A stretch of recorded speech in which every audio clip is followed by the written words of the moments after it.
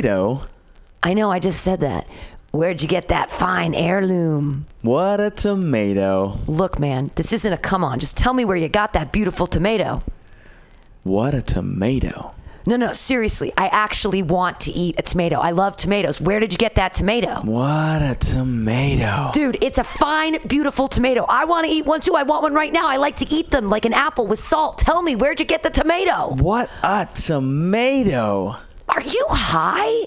Just tell me where I can find a tomato like that. What a tomato. Is this a metaphor? What a Tomato Produce Company in San Francisco. For all your wholesale produce needs, 2055 Jarrett Avenue.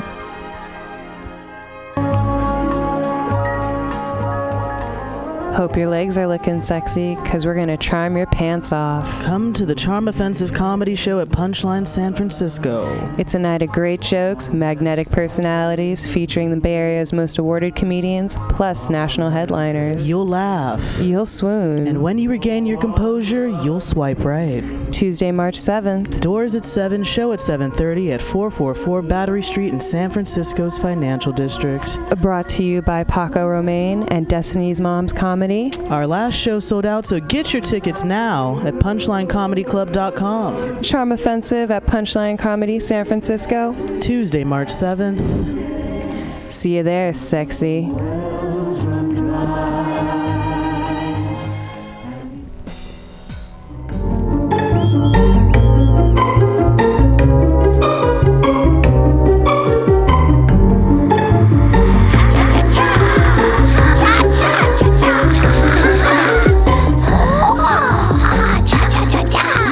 Hey everybody, it is high noon on a Tuesday. I mean, what? It's Wednesday. It's Wednesday. That's how high I am. I thought it was Tuesday. I missed a day.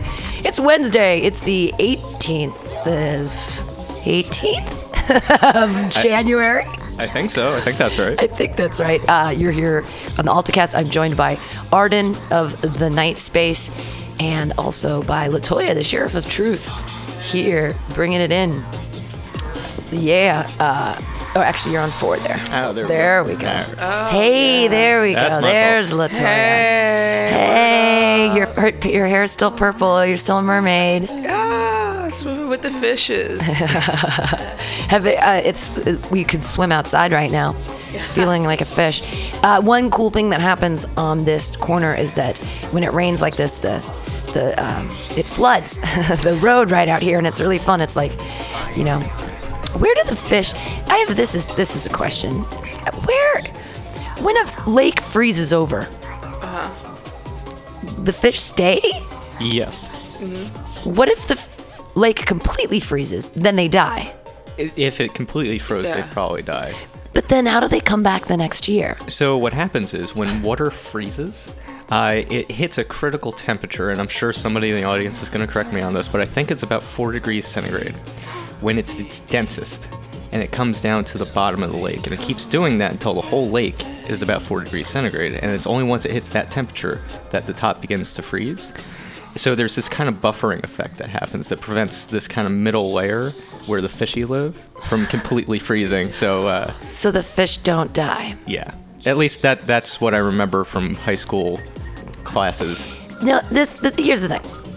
Where I used to go to Burning Man, so Black Rock City is out there, and during the summer it's a dry lake bed, but during the winter it's a lake. But then in the summer you don't see like dead fish bones everywhere. So where do the fish go? Well, that must be a dead lake then. So it just fills up with water, just never has any fish. Yeah, unless there's some species that survives in the mud or something, like mud skippers. I don't understand science at all. Here we are on the Alta-Cast. I'm like, I don't know. Where do the ducks go in winter? Holden, Caulfield, I'd like to know. Here we are with the Drug Policy Alliance Minute. Stop the Jeff Sessions nomination. He was picked to be the next Attorney General, and if confirmed, will bring back militarized Reagan-era drug war tactics and raids on marijuana businesses. Send a message to your senator now. There's a little click link. If you go to Drug Policy Alliance, you can send a message to your senator. How many have you guys ever written your senator? Not today. Once. Once. When I was in high school. Was it for a school assignment or was it a... No, I forgot what it was. It was like when I was living in St. Louis or what have you. So I remember writing to our senator about that. Oh, and I do remember we wrote our senator about an AIDS quilt when I was in elementary school. Huh. Yeah, that was like in the late 80s, early 90s. Because you wanted an AIDS quilt. Yeah, that's when I was in Catholic school. So we were able to contribute to the AIDS quilt that was going on at the time. So wow, Catholics talking about AIDS in Southwest Missouri at the time too. Yeah, this is like 1990. That is. No, I wrote my senator recently about the whole Trump inauguration with the Electoral College and trying to abolish that. I recently wrote a little thing. Camilla Harris. Camilla Harris? Yeah. Oh, well, isn't Nancy Pelosi one of our people? I didn't know Skeletor had a sister. Camilla Harris is the... Okay. Sorry, that's actually a drummer comedian Aaron Barrett joke. When he does his George W. Bush voice, and he's like, and I've made some mistakes. You made some mistakes, namely Nancy Pelosi. I didn't know Skeletor had a twin sister.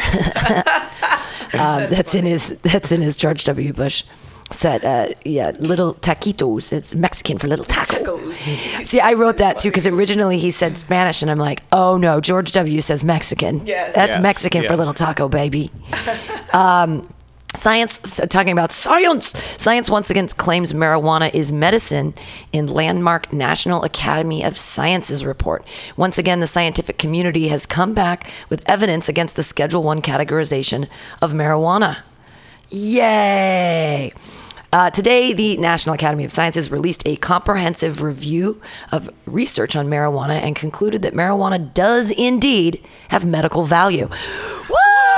Confetti, Is it like a clapping? Yay! We already knew that for some dumbasses out there. We knew. But the review concluded one of the therapeutic uses of cannabis and cannabinoids is to treat chronic pain in adults. The committee found evidence to support that patients who were treated with cannabis or cannabinoids were more likely to experience a significant reduction in pain symptoms. For adults with multiple sclerosis-related muscle spasms, there was substantial evidence that short-term use of certain oral cannabinoids, man-made cannabinoid-based medications that were orally ingested, improved their reported symptoms. Furthermore, in adults with chemotherapy-induced nausea and vomiting, there was conclusive evidence that certain oral cannabinoids were effective in preventing and treating those ailments. This is not the first time the scientific community has made claims about marijuana as a medicine. The LaGuardia report was commissioned by then Mayor of New York, Fiorello LaGuardia, in response to the Marijuana Act of 1937, the Fed's first attempt at controlling marijuana use in the general public. The report confirmed what LaGuardia suspected, that the effects of marijuana did not impact a person's sensibilities or ability to make good decisions, and that it was not as dangerous as Anslinger and his buddies were making it out to be with their Reefer Madness campaign. The next scientific assessment of marijuana was commissioned by Richard Nixon in the early 70s. The passage of the Controlled Substances Act created drug schedules, a system for classifying drugs based on their medical value and dangerousness. Nixon commissioned the Schaefer Report to study the effects of marijuana and make recommendation as to what the appropriate schedule might be. The report concluded, considering the range of social concerns in contemporary America, marijuana does not, in our considered judgment, rank very high. We would de-emphasize marijuana as a problem. The existing social and legal policy is out of proportion to the individual and social harm engendered by the use of the drug.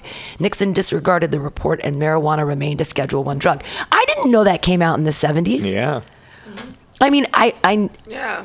I didn't realize that there was a report that said there's nothing wrong with it, and he went, "There's something wrong with all these hippie crazy kids." Hippies and Negroes were too busy having a good time, and Nixon had to kill that party. And arrest them. It's so crazy to me, this whole Schedule I thing. Schedule I drug means that it's like heroin. It's a rating system. It's a rating system saying that marijuana is bad. And cocaine's number 2. And cocaine's a Schedule 2? Yeah. Wow. Because they still use it in eye surgery. Wait, because it's an analgesic. Yeah. Yeah. So, And plus, politicians love it. Oh, yeah. Yeah. well, if you've got hemorrhoids, it's great. You just stick it right on there. You get high and don't feel a thing. Nice. Before I finish this, I said heroin as a Schedule 1. And I wanted to tell you guys a quick story about what happened yesterday in the station here. So it's 4 o'clock. I'm getting ready. It's still a sunny day. I'm going to go pass out a bunch of the beautiful posters for the Mutiny Radio Comedy Festival 2017 coming up March 1st through 5th. I'm leaving. I'm excited to leave. I've done all the work here, trying to get out of the building. And a guy walks in and he's like, and he smells like, some questionably housed people smell like they're trying not to smell, but you know that they're questionably housed, like something's up. Yep. And he's like, oh, it's a radio star, I'm a DJ, I do the rap. And he's white, and I'm like, yeah, sure, you do the rap. I'm like, I'm getting out of here, though, I gotta go. And the thing is, I just counted all the money, so I have $1,400 in dues in my bag as he's walking in, and I'm like, fuck, and I hide the money in my backpack. And I don't want to say, hey, man, I gotta get out of here, I gotta go do a bank run, because I'm afraid he might steal my money. Well, I don't know what he's gonna do. So he's here, and I'm like, hey, guy, I gotta go. And he goes, oh, hey, before you leave, can I just use your bathroom real quick? And I'm like, in my head, I'm like, don't do it, Pam. Say no. Say you're leaving. Say no. But I don't know what the social pressure is and why I feel it so strongly to be a nice person. I don't know if it's my white guilt, if it's my guilt over having a home, if it's my guilt over living in San Francisco as an artist, whatever it was. And I hang up the brainwash. Whatever. I said yes. Oh, no. No, buddy. So after the first 5 minutes, I think to myself, he's in there doing the heroin. He's in there. That's what he's doing because he's being real quiet and I don't hear any poopity poops and I'm not hearing any pee sounds. So I say really loudly, hey guy, I gotta get out of here. Dude, bro, wrap it up. No noise, nothing. Right? No. Okay. 10 minutes have elapsed now, and I'm pacing outside. I'm fucking like, God damn it, Pamela. You're so stupid. Why would you let him do this? Why you let him in? Yeah, don't do that shit again. So then again, I walk back in, now after 15 minutes, and I'm like, dude, bro, seriously, I gotta go. You gotta get out of here. No noise. I'm like, what the fuck am I gonna do? Do I bang on the door? I'm like, I don't want to bang on the door. I'm kind of scared of this guy. I'm like walking outside, like, ah. So finally I come back in and I get really, really loud and I'm just like, dude, it is time. It is time now. With that kind of like nanny mom voice of like, you hear that I am not pleased. Yeah. I got things to do, buddy. So he kind of stumbles out of the bathroom and I'm like, that's exactly what he was doing. And he tries to pick up his stuff and kind of drops it on the ground a little bit. And I'm like, dude, just get out of here. Okay, can you just be done? And he's fuddling around on the piano. He's getting flyers. He's like getting flyers. I'm like, no flyers for you. So we finally left. But clearly, I mean, do I have to put a sign on the door that says don't do heroin in here? No, or you just gotta be okay. But what do I do? I'm a woman alone in the afternoon and I don't want to like. Hell no. You can't use can't. pee bath. No. Yeah, no. I'm Hell sorry. no. Hell no. This is for safety. By this point, it's just like you knew he was kind of shady. I knew. You put your shady radar on. Right. Don't be nice. Fuck people at this point. Yeah. Because it's you never know sometimes, and I like to put my wall up. I don't care if you stank and you look shady. No. I know. I had the money on me too. I just wanted to get out of here. Yeah. Yeah. There's a time of a place. Because it's not hard to. It's easy to say no. It's easy to say. It's easy to say. No. I feel terrible about it. And this is another thing I heard this week. I heard a rumor about Mutiny Radio, and people were like, well, she's doing there's more open mics, and that's great and everything, but, God, it's kind of like where homeless people hang out.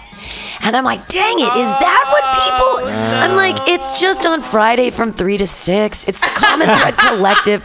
They're not homeless, they're hippies. It's, they share apples, they bring, like, cinnamon cake. They do, and yeah, they're wearing weird hats, and some of them have feathers sticking in weird old dreadlocks, but they're not...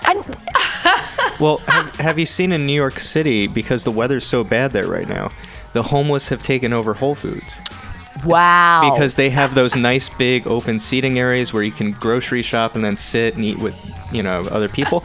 It's become junkie headquarters where they all go in because the shelters kick them out during the day. They can stay at night, but they kick them out during the day. It's so cold, you can't. So they hang out at Whole Foods and socialize and, go into the bathroom, shoot up, come back out, and zonk out at a table. Upscale New York City supermarket has become social club for junkies. Yep. 3 days ago. This is New York amazing. Post. This is the New York Post. And you see, it's not just for foodies anymore. Shoppers at the Bowery Whole Foods, Manhattan's largest supermarket, can browse craft brews in a beer room, choose from an array of artisanal products in the cheese finishing emporium, and buy meat and fish from the in-house smoker. The walls are adorned with arty photographs, paintings, and drawings from local artists. But on the second floor, behind the pricey gluten-free soaps, lotions, and organic sheets and shoes, the rows of tables, chairs, and benches are often filled with a variety of vagrants. Substance abusers, drug dealers, and homeless people are turning the sunny cafe area where shoppers can dine on pulled pork or Vietnamese sandwiches, called banh mi, you guys, into their own private social club for the cost of a cup of coffee or nothing at all. During 5 visits to the store in recent weeks, a reporter saw a modern-day Bowery bum sleeping in the fetal position, another nodding out in an obvious drug-induced haze, and few appeared to be drunk, and one smearing toothpaste on his face and mumbling to himself. As the city's homeless population surges and heads indoors in recent wet and cold weathers, retailers, even high-end ones, cannot escape the deluge. The vagrants take full advantage of free wireless and microwave at Whole Foods and relieve themselves in sparkling restroom facilities. They pool their change to buy a beverage at the coffee bar in order to get a receipt with the day's keypad code to the locked restrooms. The problem with homeless people and junkies is frequent, said a Whole Foods cashier while ringing up cave-aged cheese and an assortment of organic produce. Every once in a while, security will go upstairs and shoo them away. The 71,000 square foot store, 71,000 square foot store, opened in 2007 to much fanfare. The gourmet market, the length of a city block, imposingly sits between Bowery and Christie Streets and employs more than 600 workers. But what was once the province of hipsters is now a refuge for the city's growing homeless population and others. Last week, one bum in the grocery area picked items from the hot food bar with his fingers and popped them into his mouth. Upstairs, a man reeking of booze drank from a dark bottle and argued with those in the cafe. Another man alternated between panhandling in front of the store and sitting in the cafe talking to himself. No one wants to have lunch next to a foul-smelling bum or a drunk or a junkie nodding out next to you. It's not very appetizing. At the same time, Whole Foods displaced these people. Oh, wait, this is the same quote. At the same time, Whole Foods displaced these people.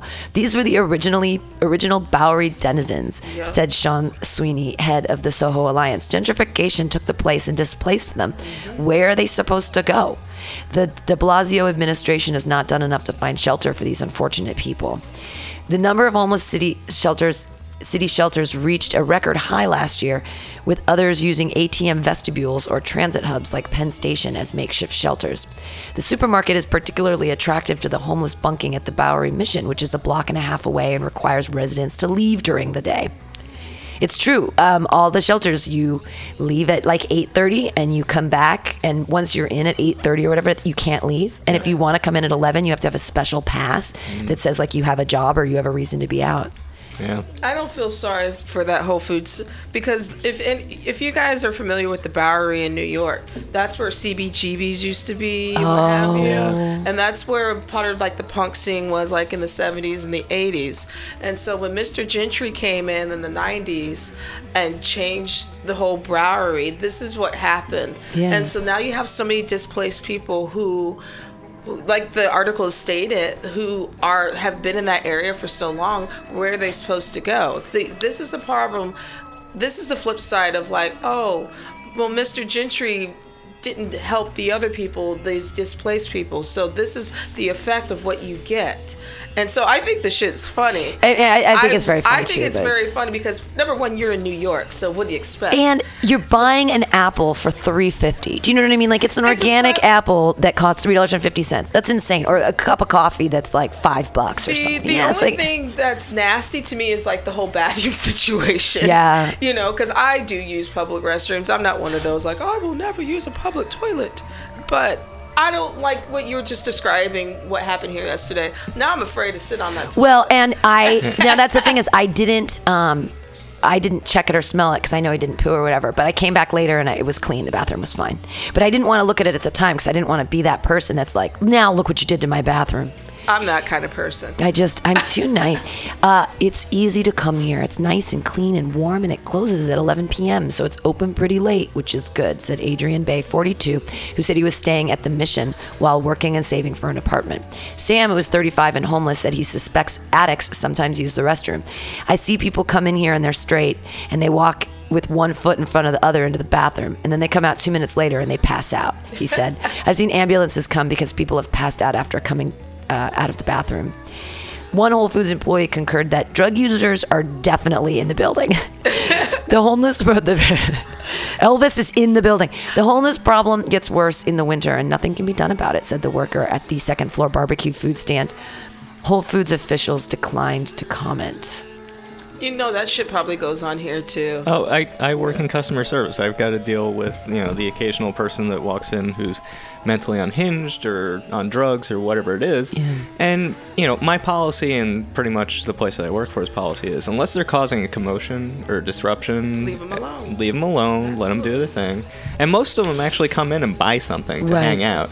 But I've had the occasion where somebody comes in and they're causing a problem or being a nuisance, and you got to kind of shoo them out. And smell is a nuisance. If you come in and you really, really smell, even if you're not causing like a physical, well, you are causing a physical disorder. You're causing an olfactory issue. And I feel terrible, but what do you do? You say, hey, there's the showers in front of City Hall right now. You can run down there and you take your stank ass over there, because not all homeless people stink. That's not true. Yeah. It's But once you crap your pants, if you don't wash them within like 30 minutes, you can never get that smell, the poop smell out of your pants. So, you can't. It's like impossible.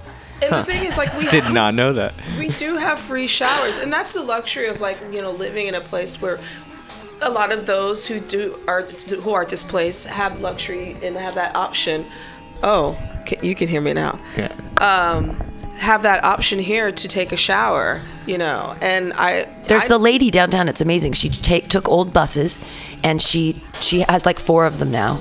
And she started with 1, and she divided the bus in half, and she made 2 showers inside the bus. And so when you walk up the stairs, there's like this little ante room that's closed, and they give you shampoo and soap and everything, and you go and you take a nice warm shower. That's awesome. And then there's a little room. It's all private where you get dressed again or whatever. And she used to have 1 bus, and now she has like 4 or 5, and just travels around the city and lets people know and says, hey, free showers. Which Whole Foods do you work at, by the way? Oh, I don't work at Whole Foods. Oh, I won't mention my employer because that I like working there. I don't want to lose my job. I don't know why. I think you said never mind. Disregard. It's customer service. Customer service. But I think the one of the problems is that everyone gets lumped into the quote-unquote homeless, quote-unquote crazy category. Right. That's true. When we really need to start making the distinctions between, okay, mental health issue needs to be treated, addiction issue where they want to get help, falling on hard times, just losing source of income, things like that.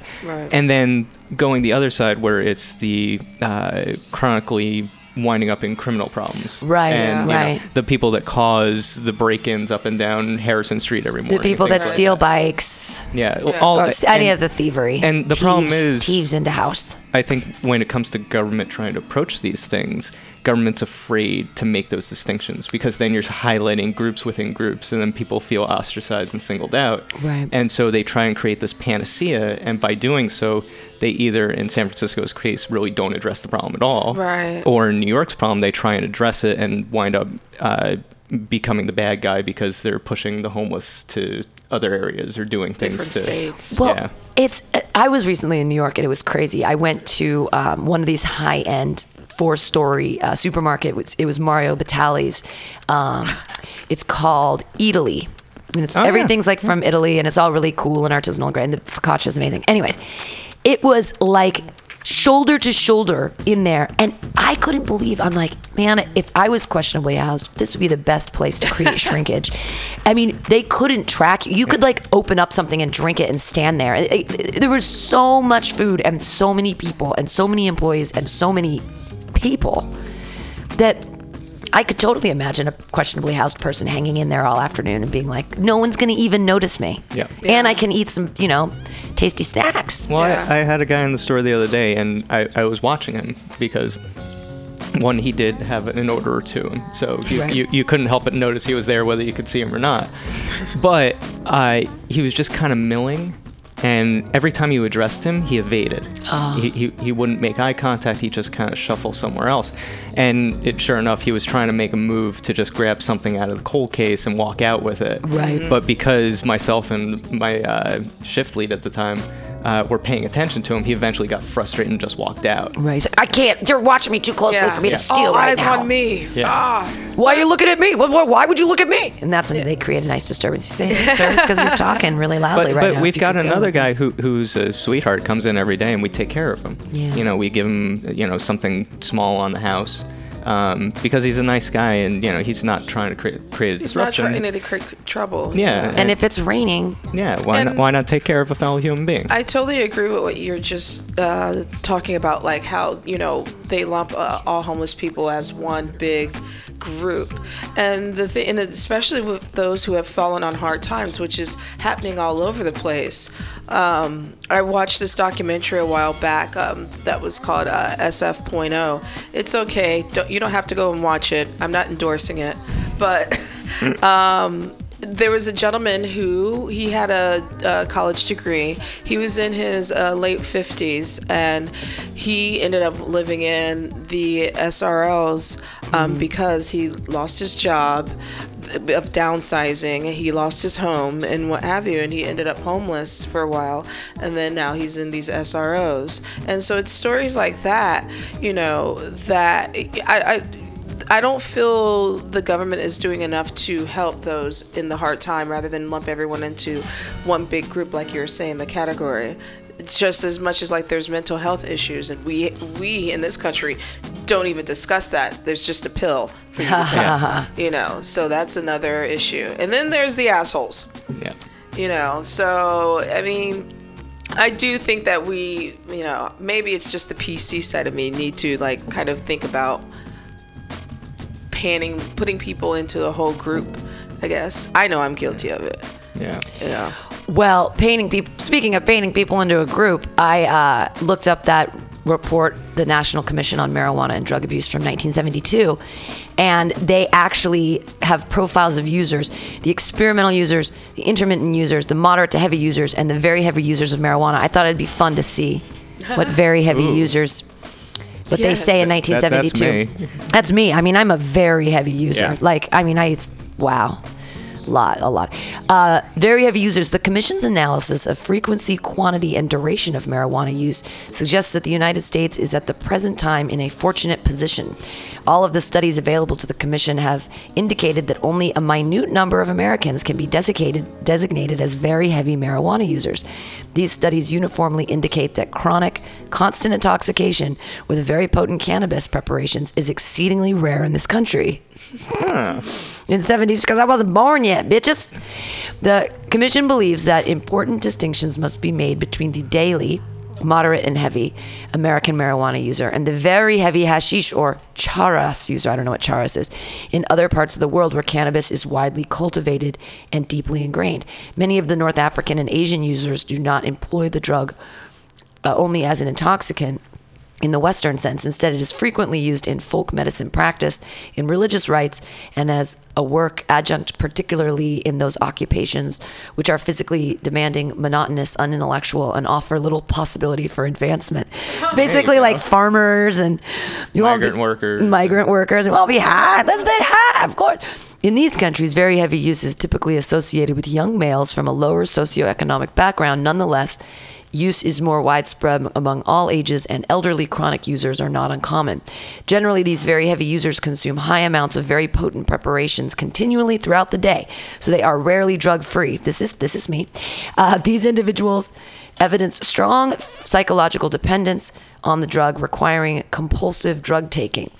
Clear-cut behavioral changes occur in these extreme cases. The very heavy user tends to lose interest in all activities other than drug use. A common element of the behavioral pattern is lethargy and social deterioration. Not surprisingly, these users have been held in low esteem, and very heavy use has been subjected to societal disapproval in almost all countries. Really? 1972. That's 1972. I guess moderate and heavy users... It's the moderate and heavy user who on the outside average 33 times a month, now average 6.5 cigarettes a day.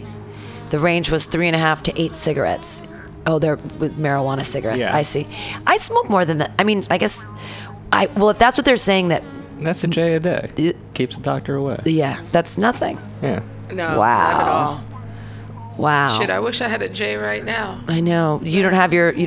I'm out of special oil. thing. Oh, she's out of oil. Fuck. She's out of oil. I'm out of oil. So I'm just surprised that the social impact of marijuana use. There's a whole thing here,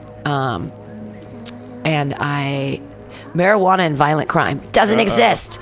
As indicated earlier, the belief that marijuana causes or leads to the commission of violent or aggressive acts first emerged during the 1930s and became deeply embedded in the public mind.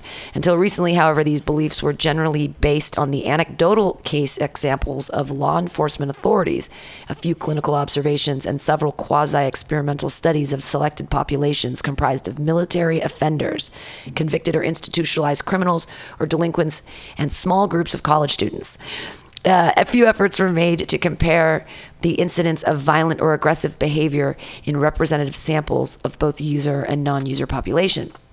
Even in these early observations and investigations, however, no substantial evidence existed of a causal connection between the use of marijuana and the commission of violent or aggressive acts. Indeed, if any relationship was indicated, it was not a positive and direct causal connection, but an inverse or negative statistical correlation. So the higher you got, the less violent you were. Right. Yeah. Duh.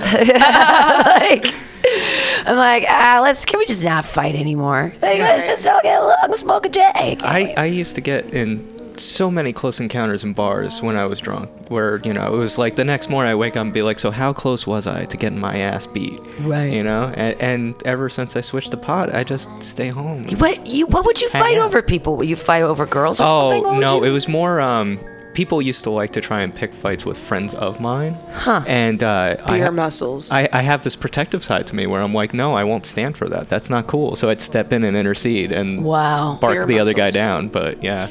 In the bar world, we call those beer muscles. Yes. Yeah. I mean, because as a bartender, I get to see this shit not on the regular, but it's not unusual. And to me, it's just like alcohol is just so fucking dangerous, but sometimes tastes so good. Where it's just like, of course, people get so intoxicated, they get angry and they don't know how to control themselves. And that's why I think more police should smoke pot. Most of them turn out to be alcoholics, but they really should indulge.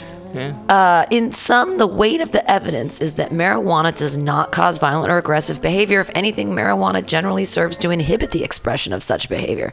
Marijuana-induced relaxation of inhibitions is not ordinarily accompanied by an exaggeration of aggressive tendencies. No evidence exists that marijuana use will cause or lead to the commission of violent or aggressive behavior by the large majority of psychologically and socially mature individuals in the general population. Thank you, 1972, for coming back and telling us what we already knew. Now, maybe if Jeff Sessions will read that. Right? I mean, maybe we should send it to him in the mail or something. We've been we've been flying all over the place, but we're still on the drug policy minute. We're almost done. You guys are listening to the Alta-Cast here on MutinyRadio.fm. After this drug policy minutes, we'll take a little break. I think I might have some marijuana in my bag. We'll work it out. I have some. As the use of marijuana for medical purposes began to gain favor in the U.S., the Institute of Medicine decided to weigh in with a comprehensive review in 1999. This was not the first time the IOM had weighed in on the potential therapeutic benefits of marijuana. A 1982 report concluded cannabis and its derivatives have shown promise in the treatment of a variety of disorders. The evidence is most impressive in glaucoma, where the mechanism of actions appears to be different from the standard in drugs. In asthma, where the approach isoproterenol ineffectiveness, and wow, they're saying that marijuana is good for asthma? Did not know that. And apparently it's as close as current pharmaceutically available That's compound. crazy. Did not know that. And then the nausea and vomiting of cancer chemotherapy, where they compare favorably with phenothiazolines.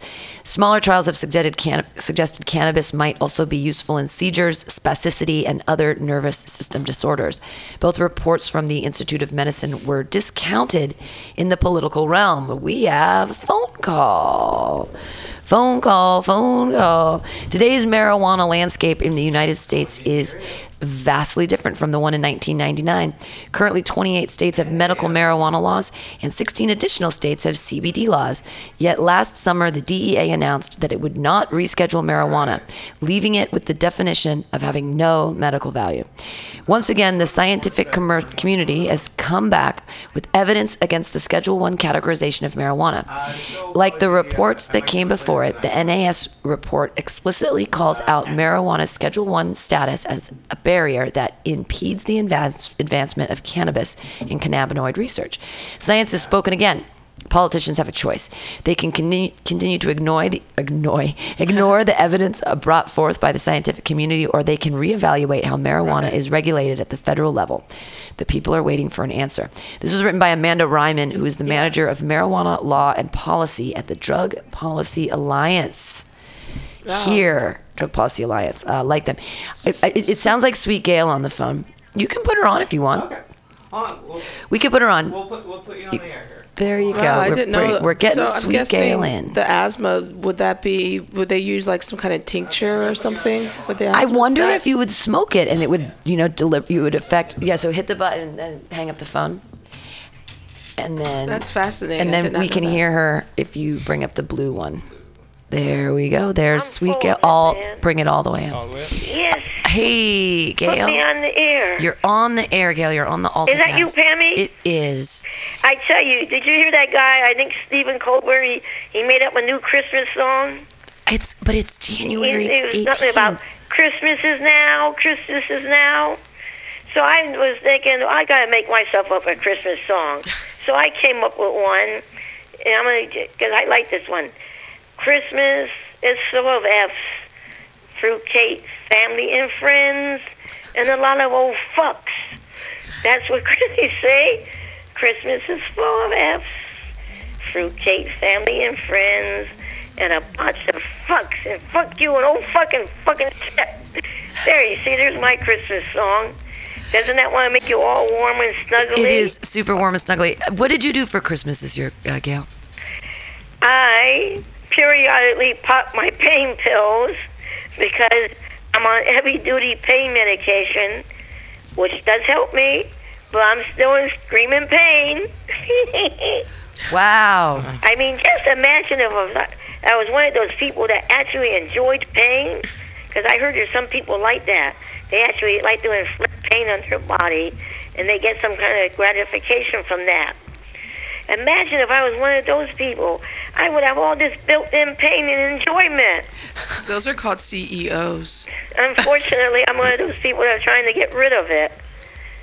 Loop me. So, Gail, what's your favorite music to listen to? My favorite what? Music. What's your favorite band? Oh man, I like that old stuff, Pretty Woman, and Roy Orbison. Leroy All right. Brown, We'll play some and Roy that one Orbison. that Elvis does, Hunka Hunka Hunka Bird in Love. I like the old stuff. The new stuff, You like the dusties. I don't know. It's a lot of noise to me, banging around and noise and a lot of screaming and crap. Wait, what new stuff are you listening to? What? I said, what new stuff? What new stuff are you listening to? Me? Uh huh. Roy Orbison. Well, you said all the banging stuff around, cause Jerry Lee Lewis. that was banging around. Yeah, but at least when he's saying something, you can figure out what he was saying. Right, well, we're going to play some Roy Orbison for you. You gonna play Pretty Woman? We're going to play Pretty Woman. We are. Yeah, I mean, how many years old is that? And it's still better than a lot of this new shit that's out. Well, he's dead, so he doesn't have any new shit out. Of course he's dead, but I'm trying to figure out why these people embrace all this noise, and it makes no sense to me. You know? It doesn't make sense to me either. I'm still working on Justin Bieber. Well, he's ridiculous. Well, we're going to listen to some Pretty Woman here for Sweet Well, that's Gale. why I say I'm ridiculous enough to make money in showbiz. I gotta go because someone's knocking on my door. Okay, have a good day, Gail. Merry Christmas.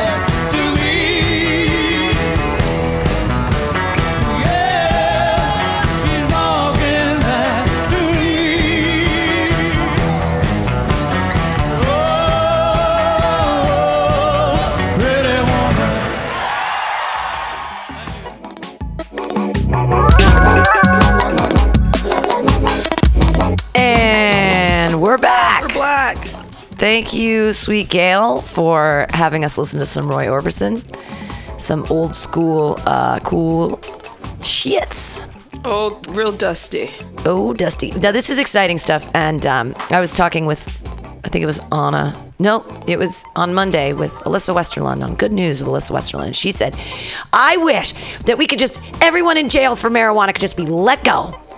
And, Barack Obama actually has pardoned and given clemency to 273 more individuals.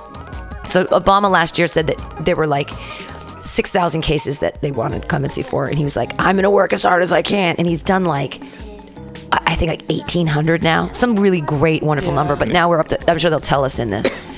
But this goes out to you, Alyssa Westerlund, because this is so funny. This came out yesterday, so you were on the 16th. So your wish was granted. You said you wanted Barack Obama to grant clemency, and he did. Advocates will push next administration on sentencing reform. Gratitude for Obama's actions thousands remain behind bars. Today, President Barack Obama commuted the sentences of 209 people incarcerated in federal prison and handed out 64 pardons. This brings the number of prisoners who have been granted clemency under Obama to 1,597. Yay! Yeah. His goal, I think, was 1,800, but he's really close. And thank you, Obama. The commutations and pardons represented the Obama's administration's push to overhaul the criminal justice system, making it fairer while saving the government money. President Obama has been pushed to do more to release those serving time in prison under harsh drug laws that have imprisoned an enormous amount of individuals. Just last week, President Obama wrote an article in the Harvard Law Review outlining his administration's work on criminal justice reform. These could possibly be his last round of commutations. I didn't mean to interrupt you, Latoya. What were you going to say? Oh, no, I was just saying, yay. Yay, yeah. That's all. Please continue. Yeah, I'm excited about his I know Obama writing for Harvard. So we are grateful for President's actions, but his new Congress must now step up to the plate on sentencing reform, said Michael Collins, Deputy Director of National Affairs at the Drug Policy Alliance. There are still thousands of people in prison serving unfair sentences for drug offenses, and we need to fix that. Advocates fear that Donald Trump will take a tougher approach to criminal justice, but were heartened when House Speaker Paul Ryan and Senate Judiciary Chair Chuck Grassley, a Republican from Iowa? Is IA Iowa? Iowa. Recently committed to moving sentencing reform in this Congress. There are thousands of people in prison who should also be granted their freedom by President Obama, said Tony Papa, Media Relation Manager for the Drug Policy Alliance, who was granted clemency in New York State in 1997 after serving 12 years under the Rockefeller drug laws for a first-time nonviolent drug offense. Papa, who recently received a pardon from the state of New York, just released his new book, This Side of Freedom, Life After Clemency, which highlights the roadblocks he faced after he was released. I am praying that Obama grants every single one of them clemency before he leaves office so they can have a second chance with their lives. Yeah, he granted Chelsea Manning and Oscar Lopez Rivera. Yeah. Oscar Lopez Rivera was part of the people who wanted the Puerto Rican independence. Oh. And he had been jailed since 1981. And there's also Chelsea Manning. And some people might know her. She was one of the officers that kind of told a little dirty secret about how the American military was actually killing civilians. Ooh.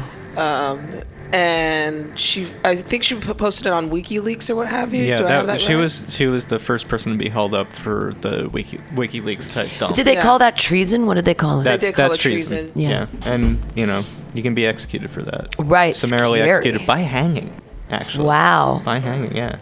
By hanging. That's a terrible way to go. Yeah. But I guess quick. But I think one of the reasons why she, got her case overturned was the fact of the matter, we were killing civilians. Right. It was our dirty laundry coming out. Yeah. Well, it wasn't that she's still guilty because Right. her sentence was commuted. But, Excuse me. Yeah, she served 7 of 35 years of her sentence. So, she's still guilty in the eyes of the American people and also the government, but at least she's out now. Yeah. Because I don't think she was doing well in prison. No. I think she had a lot of health problems going on, partly because of the transition and partly just being in jail. Yeah. I don't think anybody does well in prison. I mean, No. I mean, maybe Martha Stewart was the only one who turned it around. But that's the thing But Martha, hers is different. Her jail is different anyway because she was a rich person and they took care of her and. Well, she also started hanging with Snoop Dogg, so she's I was figured out just how to getting ready mellow say out. that. You know, I was just getting ready to say that. Like, they're going to do a cooking show together. They already did. Oh, they did it already? Yeah, it was actually pretty funny. I heard it must have been hilarious. Yeah, it was pretty funny. I watched a couple episodes. Yeah, so I would say Martha Stewart. Yeah, because everybody likes Martha. Yeah. Martha and Snoop's potluck dinner party. Yeah. Yep. Potluck. Potluck. Emphasis on the Watch pot. full episodes on VH1. They've got Snoop adds hood flavor to Martha's gingerbread house and go sweet or savory with these holiday dishes. I think that we need to look this up on YouTube and we need to check one of these. Oh, motherfuckers, out. I watched them on Ellen, and it was a stitch because, they come out, and Ellen said something about something being sticky, and Snoop said, "My fingers are still sticky from backstage." And Martha goes, "Snoop, you can't talk like that now." And Here we even dying. have we'll play the clip because it exists. Martha Stewart and Snoop Dogg share a taste of their new show on Ellen. Good times. We're moving to the lighter note of the show. Yeah, right. I know. Well, I got to tell you, I love Snoop Dogg, and I love Martha Stewart. Like, there couldn't be two people that I'd want to see more of. So Martha has been here recently. You've not been here in 9 years since you've been That here. long? Yeah, 9 years. I don't know what happened. How come? I don't know. You were with my mother last time, remember? Oh yeah. Yeah. What a lady. Yeah. She said, "What a man." You were since you've been here. You were Snoop Dogg when you were here. Then you became Snoop Lion, as Snoopadelic, Snoopzilla, and now you're back to Snoop Dogg. I found my way back home. All right. Snoopazilla. Yeah. What are you making? What kind of cocktail? This is called the Laid Back, and what it is, it's Tanqueray 10 mixed with some Ciroc apple with a little bit of club soda, and then we have an ice ball that Martha's going to start, I like making ice balls for my drinks. She Did you ever make one? I don't know what an I ice never ball knew what ice ball was This is either. very heavy. Oh, man. It's amazing when she makes these balls come out. The weight of this it reduces that square of ice to the most perfect ball. Wait till you see. Really? Yeah. I've never known it. I can see it's melting already. Yeah, it melts it. Okay, so we're making a ball right now, and in the meantime... In between time, I'm going to do this thing. Wait a minute, hold on. Where's my little mixer at? Right there, that little glass thing. This right here? Yeah. Okay, here we go. Martha and Put a Snoop little are bit of that. fucking. See, Martha has to always correct me in the kitchen because she's my teacher. She's teaching me how to learn. So this is Jen, and that's Teaching me vodka? how to learn. She's teaching me how to learn. Ellen, stop playing. You know we do this. Better than one. And what's that? Club soda. A little bit of Clinton up because we may be in the club later. And then you put a little bit of that isn't apple, pineapple that is, not a regular apple. No. And then no, not regular. And then how do I shake it, Martha? There's the top right there. This is the top? Yeah. This goes on there? Yeah, that goes on there. Tight. Okay, now shake. This is all your bling, Martha. It is. Yeah, Snoop has his bling around his neck, and I have my bling in the kitchen. This is bling, that's bling. Oh, I'm like shooting dice now. 7. Once you get it nicely mixed, you take the top and put it back over there. You make a nice glass for your first guest. Look. Wow, look at that. There's a beautiful little ice so ball. So the heaviness, or is there heat in there as well? No heat. Just the heaviness and the kind of metal it is just melts that square. So you make one, Andy's trying to move us along, but it makes one ball at a time. Yeah, one at a time. You just have to make a lot of squares, and then how's it taste? I need my ball. Give me a ball. Oh, here. Thanks, Martha. There. That I is love you, ball. actually too good because you wouldn't know there's alcohol in it. Right? You drink I that would. You drink that real fast. Hey, we usually have a toast, too. We have to have a toast to the boogie, right. to success and nothing less. We back on Allen. Perfect. So, That's good. All right. So this is fun. This is, we wanted to... What are they going to make now? The kinds of things we cook on the show. Not simple all the time. This is gnocchi. Oh, they're going to make gnocchi. Now, Snoop, do you like gnocchi? Oh, yeah, I love it. Do you know how to spell it? Y-N-O-K-I. No. That sounds like some Hawaiian. All right. So here's a little piece for you, Ellen. Put some flour down, and bench flour we call it, and roll a little piece of that into a snake. You can use that as your cutter. Here, Snoop. This is too easy. We're gonna stop this, but we're gonna look for another. I want to see their actual show. Snoop makes mashed potatoes with Martha. There you go. The Game of Things with Miley Cyrus, Martha Stewart, and Snoop Dogg. What is going on? Yeah, it's VH1. That's Ellen. It was Ellen being cute. I see. Actually, I think that this one is actually from the actual Martha Stewart show, and he's on there with. I find this fascinating that the two of them are now like a thing.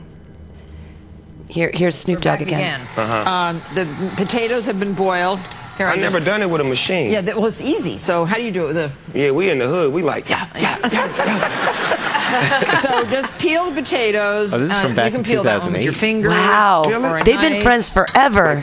No, this one needs to be peeled. See, like this? Just take the peels off. Peel. Like making French fries. The skin. We make French fries. She's yelling at him like my mom would yell at me. Just the skin. Just the skin. Look. This. You just peel the skin off. Oh, you want me to take the skids in off of it? My bad. Skids in. There it is. The tater chip wrapping. Okay. So you have your own vocabulary. Now you are really responsible for your vocabulary, right? You are the inventor of it. Yeah, so much. Okay. And does everybody understand you? I mean, do your kids understand you? No, they don't. And you know what's crazy, Martha? I don't even understand it, so that's the great part about it.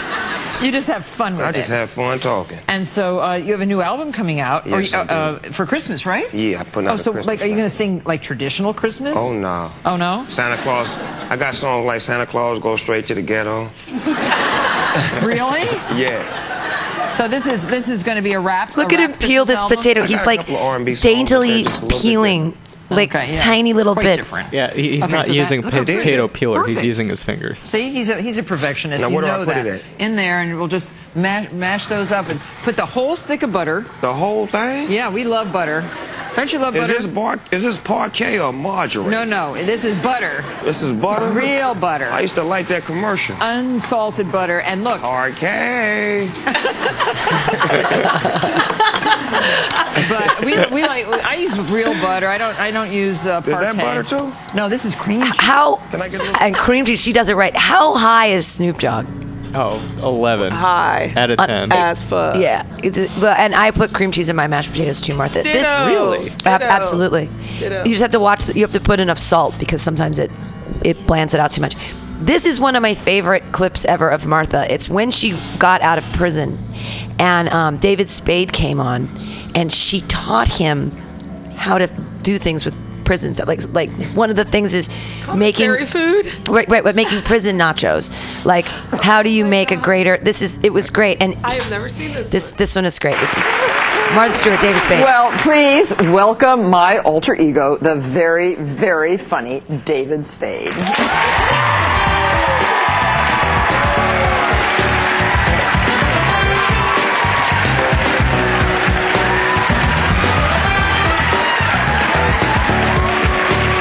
He's dragging a fluffy dog. Everyone in the audience is wearing like the ponchos that her inmate knit for her too. Well, David, welcome. I see you have your ankle bracelet, your poncho, and poor little Francesca. You're holding her by the ear. Hey, say hello to my little friend. Well, you're not going to need She'll be that. good right here. You're not going to need that ankle bracelet any longer. Can you just? All right, let's get it up there. That's not there. I just want to show you my clogs. David likes the clogs. Yeah. I think he's going to adopt them. I'm getting every color. So, yeah, this is Francesca, and this is Paprika. Her dogs are named Chin Chin and Papa. They're friends. Well, you know, I really sort of enjoyed watching the skit. You made fun of a very serious thing, you know. Yeah, I got a little scruffy in there. Yeah, I know. Sorry about that. But I thought you played me very well. All in good fun. And yeah. my DVD is almost worn out from showing it. I show it to everybody who comes for dinner because I think it's so funny. Oh, that wasn't the thing. Dang it. I was hoping that you guys would be able to see that. Well, I love David Spade, and I love that Martha's back. Her prison was like more of like a nice country club or camp, though, right? I don't. High-end prison. Probably. I mean, I think they had tennis courts. Have you? They have tennis courts. Have you seen Orange Is the New Black? Yes. Oh, yeah. Okay, so the last season where they left us off, we have the Martha Stewart-esque character, but it's like Martha Stewart meets Paula Dean, right? Yeah, okay. And she's had the ecstasy, and now she's like, I'm stuck in the prison now. But I'm sure it was similar to that, right? Where she was in a real prison, but it was like, I'm motherfucking Martha Stewart. Like, you get me? I want, you know, like, she couldn't have eaten regular prison food. Oh, no, she definitely I can't imagine that. No, she had decent food. I think there are pictures of her in prison on the internet. Yeah. Well, let's look those up. Yeah. 'Cause I'm so glad that you guys are also interested. I mean, I can't believe that she's. Do you know she's 71? Really? She looks good. She's like looks really good. The new Dick Clark. She never ages. I mean, well, Dick Clark did after that stroke. Yeah, but I mean, you know, that was a quick decline. Yeah. I mean, I feel for the guy. He truly was an icon. Yeah. And now look. Well, he's dead. Yeah. Sorry. Martha Stewart. Well, so this is funny too. When Martha Stewart was indicted, I actually for Halloween. I dressed up as Martha Stewart in prison, and I wore like a jumpsuit, and that was the hot outfit that year. Yeah. Well, then Martha Stewart living, decorating small spaces, irresistible recipes with bread and water, and crafts, ideas with silver bracelets. I looked up Martha Stewart in jail, and I don't. I'm not seeing real pictures of her. No, that blue cell looks. Oh, that's not real. Martha Stewart prison cell picture. This is a joke. This has got to be a joke. That now I can. When it was small, it looked more realistic. Right. Now there's Martha Stewart cooking with her thing. I mean, she's a person who went to jail, and it didn't affect her that much after with her, and I think it actually helped her. I think it helped her. It totally helped her with her cool status. Yeah. It totally did. You know. Usually she's like one of the first people I can remember like getting out of jail and not feeling like shit. She's just like, yeah, I went to jail, but I'm gonna continue with my show. Yeah, absolutely. And then I'm gonna hang out with some real niggas. Right. Well, now and her cookbooks are pretty amazing. I mean, I have a bunch of them. So, is that the only person? Your this favorite is not person a out of picture prison? Pam? Is it what out of prison? Is that your only favorite person out of prison? Yeah, I really don't have any other. Let's see. Maybe Nelson Mandela. He was pretty cool, right? Yeah. Oh, he was pretty cool when he got out of prison. How dare us not mention him? Right. Well, and it was. Did anybody do anything special for Martin Luther King Day on Monday? No, I was black. I worked. I was black. I was black. That's all. Is that what you did for? That's what you did for Martin Luther King Day. You were black. I was black. Yeah. And nothing happened, so that's a good thing. So that was a good MLK Day. This is. I found this. Take a tour of America's cushiest prison. Nobody wants to go to prison, but following the recent sentencing of Rajat Gupta for insider trading, we wondered where white-collar criminals would go if they had to. In choosing America's fanciest prison, we considered whether they had high-profile, nonviolent inmates and what kind of amenities they offer. Federal Prison Camp in Alderson, West Virginia is our pick. This is the women's prison where Martha Stewart spent 5 months in 2004 and 2005. Other famous inmates have gone there too. They got to enjoy yoga and other luxuries other inmates in other prisons don't have. The 159-acre minimum security prison camp is nestled in the scenic hills near Greenbrier State Forest on the bank of the Greenbrier River. The small town of Alderson, West Virginia, is located east across the river. I want to see more.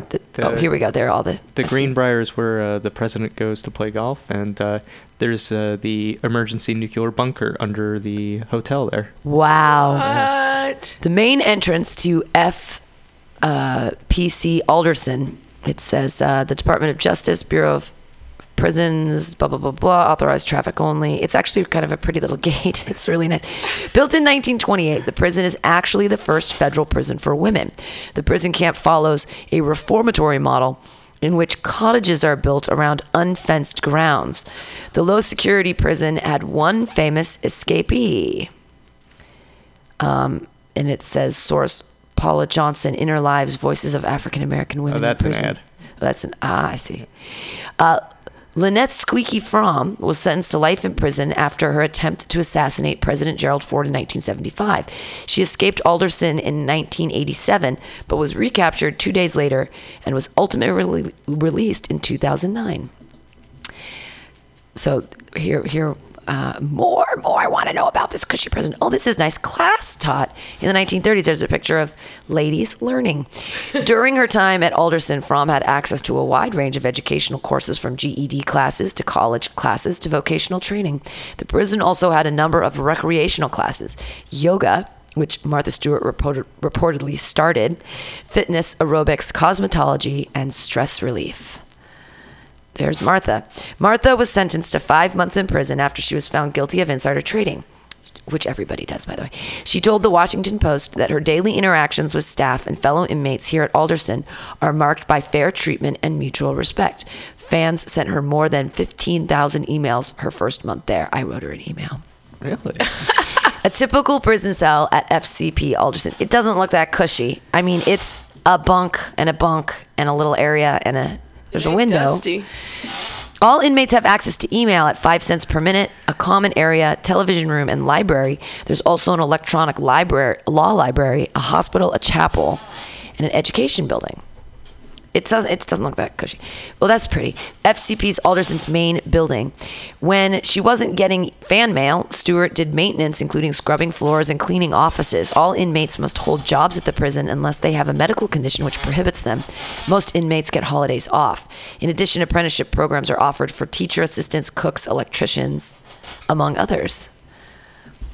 All right. Inmates walking on the grounds within the complex. And when they're not working, they can wander the grounds. Inmates are allowed to exit the buildings after the morning count, but must sign out and specify where they are going, and they have to return to their dorms by 4 p.m.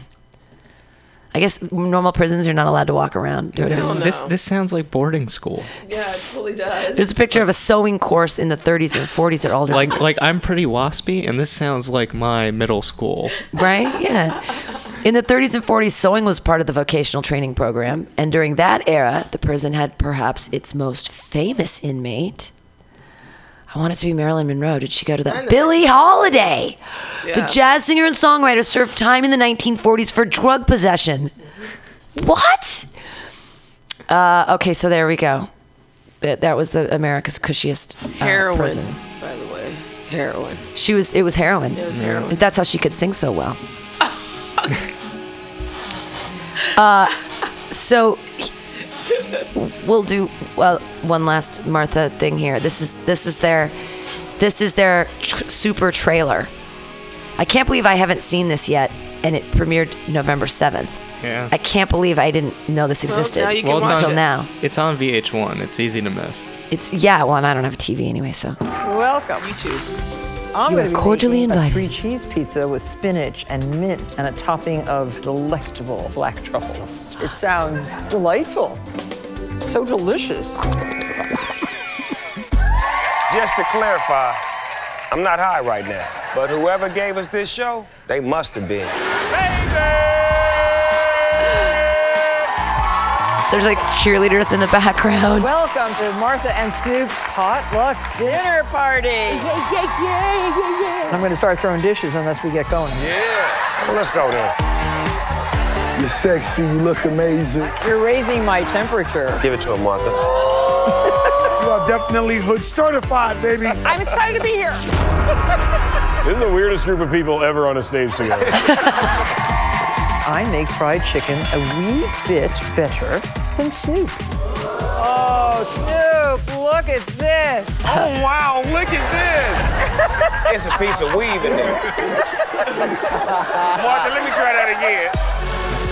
But I want to add the truffle topping. It's like a mushroom. It's like a mushroom. Do it do what mushrooms do? Because if it is, I'm a fan of truffles now. You can grate the nutmeg. You want me to break these nuts? No, I want you to grate them. Grate these nuts? Grate. Oh, grate these nuts? So there it is. Snoop and Mark. I can't believe I didn't know about that. Yeah, that was a couple months ago. I'm lost in Mutiny Radio. I like everything here. I've said it before too.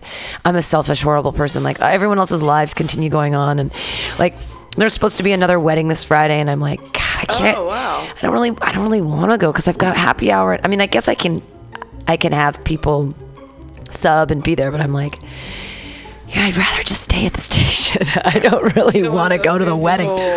What am I going to wear? Well, and that's the thing. I at this point, I hate weddings. I think they're so pointless and stupid. I love weddings. The reception's my favorite. And I just don't even care that much. I feel like the reception is so that you can like give them a gift. I feel like it's so. Yeah, for the little cocktail shrimp and shit. Cocktail shrimp and like open bar. Yeah, man. And the food's never as good as you think it want it to be. Great weddings. Oh man, I don't want to go to this wedding this weekend. I just like. I'd just rather stay here and listen to comedy. Is that awful? It's kind of bad. Not at all. You know, I got my fraternity brother the best wedding gift. Yeah. I got him bed sheets. And I wrote this cute little note in it about never going to bed angry and blah, blah, blah. And, really I sent them because now he'll have to think of me every time he does it with his girl. Thinks of you every time. That's or when she gets her period. Ooh. I've been doing a terrible... I've ridden the dragon before.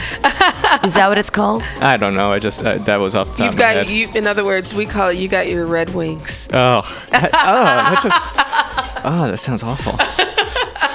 I learned that in high school. I haven't had sex in so long. I don't even remember what it's like. What's that? It's been. I don't even. Well, that's so funny. I think my mommy and daddy do it. The last time I had sex, I was blackout drunk, and that's the only time I've had it in this new year. So in this new year, the only time I've had sex, I don't remember it. Wow. Listeners, we don't want you to have blackout drunk sex. It wasn't my fault. It was the alcohol's fault. No, I didn't know that the second was a Monday, and so it was a bank holiday. And so I went to go get food at my favorite bar. I'd had a couple drinks, and I was done with Joke Workshop, and I was like, I need to get food. Went to the bar and ordered drinks before we realized the kitchen was closed. And then I had to drink these 2 IPAs, and it was already after 9 o'clock, and and I hadn't eaten anything, and I had a couple IPAs here at the station during Joke Workshop, and so I think it was only 5 IPAs, but no food. But with no food, like I blacked out. I once wound up dating a lawyer for 3 months because I blacked out because I forgot to eat all day. We went on this date and I had 3 11% IPAs. Yeah. And I know I walked her home because I have a vague recollection of that, but I don't remember the most of the date. So I texted her the next day. I was like, I'm so sorry if I was a mess last night, blah, blah, blah, blah. Can we have a do-over? And she goes, no, you were fine. Right? And then, the next night I'm having this conversation where it's like, hey, we've only got like a month, maybe 3 months before I got to skip town and move into San Francisco. This is when I lived in Brooklyn. Right. And she goes, yeah, you told me all that last night. And I was like, oh, so you're down for that? You're cool. And she's like, yeah. And I'm like, I'm really embarrassed that I have to be told twice, but at least we're on the same page. Right. Wow. That's hilarious. Kids don't drink. Yeah, or I never, and that's the same thing as I feel like, I'm telling the same stories over and over, and although I gotta say, actually, based on how well that relationship went, because it was kind of this mutual fun thing. Drink a lot, drink tons, because ever since then I've just had no good luck. Well, and there's a thing that happens with. I thought you had a relationship for 3 months and you didn't remember it, but people who used to take Ambien, which is like a forced blackout, which is like drinking too much, you just don't create memories. There have been people who have had total relationships on Ambien, and they don't understand. In the morning, he's a big jerk, and she's like, last night we named all of our children. Like, we were talking about babies and getting married. And he's like, you're an insane person, and like would accuse her of being absolutely crazy. And she's like, didn't realize until way later that it was the Ambien. Wow. Yeah, I don't fuck with Ambien. And I've been blacked out, but, you know, whatever. It happens. Just don't be sloppy about it. That's all. Well, I can't tell if I'm being sloppy, which is the bummer. I hope I'm not being sloppy, because I've had to do that apologizing the next day, too. Like, I am so sorry if this date went... And they're like, oh, no, you said we were talking politics and you're into it, but everything else was fine. Because that's my go-to when I get blackout. You talk about politics? I totally get on my soapbox and I start talking politics, which is why? I don't know. But it's like, that's the one thing I start talking about, and I go on a rant. And I've heard this from many, many, many of my friends. So that's when people know, like, funny. Oh, she's gone. Put her to bed. Yeah. Maybe it just turns me on. I don't know. I have an issue now with it was with drinking too, but smoking weed and getting horny. Like, every time I smoke, I'm like, God, I am horny. But I'm too, lacking motivation to get off the couch and do anything about it. It's too, because everything's so far. Yeah. The phone's too hard to operate. Is that all you got to do? You just got to get that text out there, and the ladies just come a-flocking. Send that text. So we're going to listen to a little Snoop Dogg here. This is Smoke Weed Every Day, Every Day.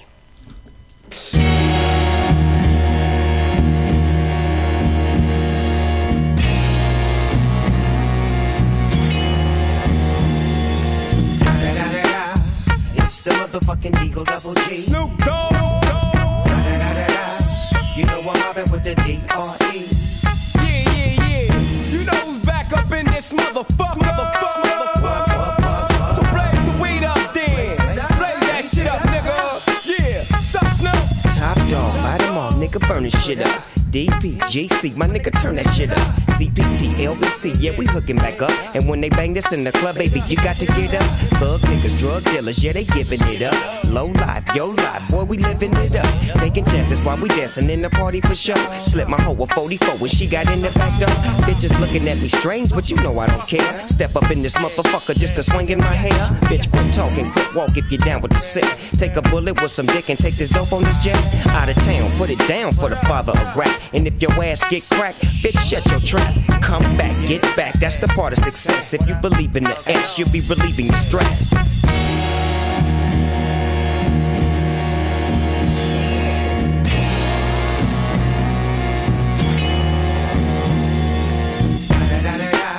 It's the motherfucking D.R.E. Dr. Dre, motherfucker.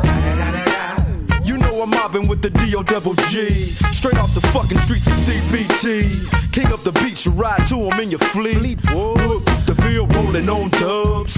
How you feel? Whoop-de-whoop, nigga, what? Dre and Snoop chronic down in the lag. With Doc in the back, sipping on yak. Clip in the strap, dipping through hoods.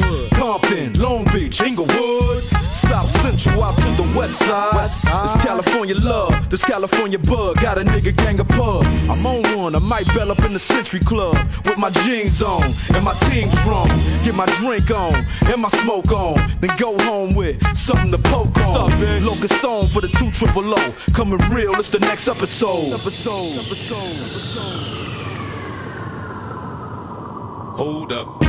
Hey, for my niggas who be thinking we soft, we don't play. We gon' rock it till the wheels fall off. Hold up. Hey, for my niggas who be acting too bold, take a seat. Hope you're ready for the next episode. Hey, smoke weed every day.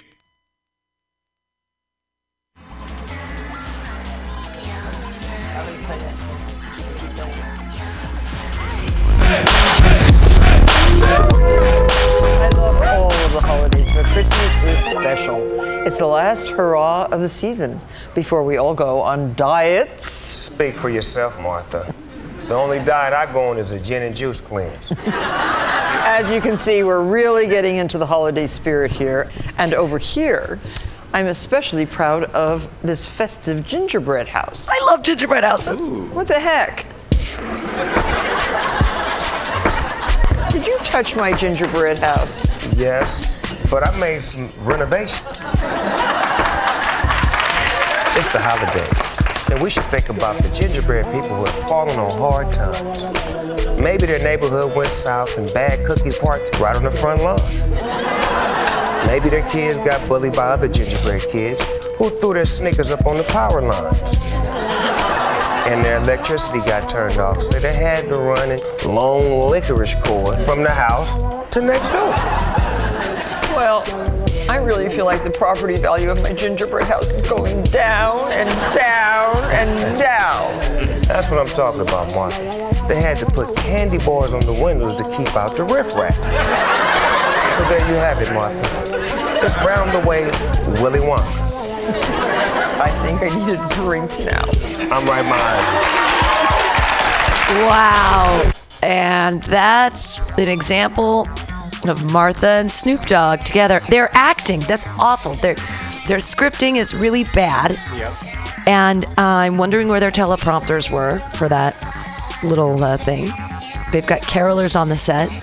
But at least they're committing to the bit, right? They're committing to the bit. Absolutely. To the corniness. Yes. Commit to your corniness. Oh, God.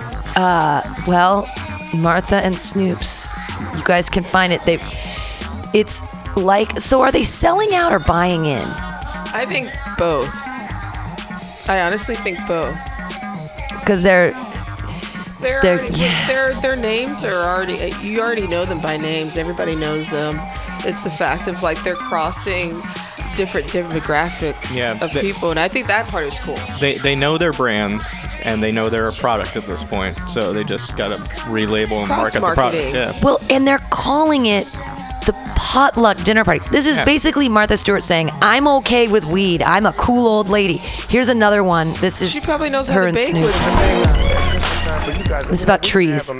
We still had stockings. We hung them by the door or where we can hang them at. No, we had a big tree. And one year I covered my tree in blue angel hair. It looked so stupid. It was the worst decoration I ever did. She's so high right now. I like white trees. Oh no, I think I have about 25 trees in my house at Christmas time. I like the white ones. I have they look gold so cute. trees, white trees. I have a pink tree. I have a tinsel tree. I have a turkey feather tree. Oh yeah, I'm coming over. Yeah, Don't you worry about that.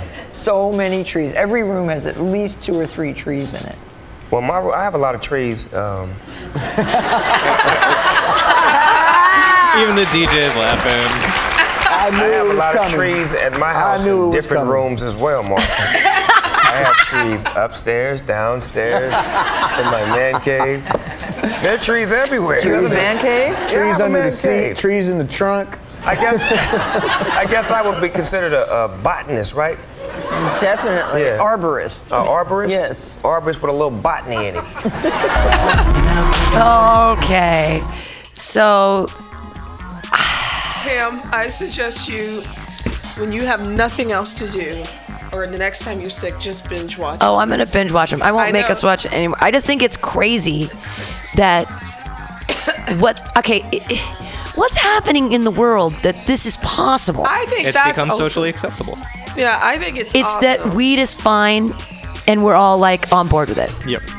And that's why Snoop Dogg and Martha Stewart can have a show together called Potluck Dinner Party. Thank God for America, right?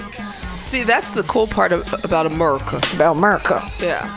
I mean, the fact of the matter, you're getting these two people who would never step foot in each other's world, but you have them doing this. You know, I think that shit's dope as hell. I really do. I think the show's corny, but yeah, it's super corny. Well, corny. I mean, they have to make it safe for the Midwest, right? Yeah, I'm from there. You don't have to play it. We don't always like things too safe. I was watching a documentary the other night on Netflix because and which one? I think this one was called Stevie. Stevie. Or Steven or Stevie. It's about this guy who... I watched this too. He goes back to the kid he was a foster kid for. Yes. He was a big brother, like big brothers and sisters. Yes, and the kid wound up having a miserable life after he left. Yeah. And then he turned out to... Well, I won't Well, go it's okay. He doesn't spoil it too much. He kind of becomes a child molester. Yeah, he became... Stevie? This is the name of it? Oh. Stevie or Steven, one of those, or something like that. He has a retarded girlfriend. Yeah, mentally handicapped, yeah. Right. I was a special ed teacher for 4 years, so I get to throw the word retarded around. It's fair. I don't, so... I was married to a black guy, but I still don't use the N-word. Ha, ha, ha. Even though 13 years, Dude, still can't do it. I think your hat is retarded, and that means cool. Oh. It used to. Right. Well, and For but like a I hot mean minute. it like Yeah, I mean I it like still say actually retarded, like there. though. We have to retard your behavior right now. But go ahead, continue. Yeah. The I forgot story. the point of that one. Yeah, I had a point. That he didn't smoke enough weed. Well, actually, he did smoke a lot of weed in that movie, but I only made it about halfway in, but there was something very interesting about it related to the last thing we were talking about, but I'm so high I can't remember what that was. So, child molester. Weird things happening in. Well, we were watching we can Sherlock this train. We can find that thought. I don't know track. if it was a good enough thought to continue down that Well, track. the Stevie thing isn't. Well, and it'll bring me to this. Netflix is shaping all of our worlds. I mean, I watched one last week and I cried and cried. It was awful. It was great, but it was terrible. It's this one about the girls who get get raped, and then they're even videotaped, and they show pictures around, and then the guys just totally get off. This Marysville case, this poor girl Daisy, and this one girl killed herself. These guys, she went to a party and she got super wasted, and she went upstairs. Somebody carried her upstairs, and then they got markers and they drew all over her like slut bag and whatever, insert here. But then a guy actually fucked her with the pen and left it in there, and they took pictures, and they like painted half her face in Sharpie or whatever, and all the pictures got around the school, and they show even the Facebooks before she kills herself, where they're like, she's like, my reputation will never be the same. Everybody thinks I'm a slut, which is all this stuff. And then she kills herself. And so those two guys, the movie was like being made as a real documentary, and they're in it, even though they cartoonize them, because it was part of the thing. The parents did a civil suit after, and they're like, we don't want your money. We want you to apologize and to never let this happen again to girls and stuff. And it makes me think about Trump's America, because this is a 17-year-old guy where they all thought it was okay to get a drunk 14-year-old girl, super drunk, and then rape her. And the whole thing was like, well, she didn't say no. Oh my! She couldn't not. And the policeman in that, and it gets thrown out of court and everything. And you hear the policeman, and he's talking on the video, and he's like, well, it's a tricky thing because she didn't not give consent. Consent wasn't even a thing. It was like, but they blamed the girl, and they ended up having to move towns because it became this big thing once the guys got off, and they're like, she's a liar, she's a slut and a liar.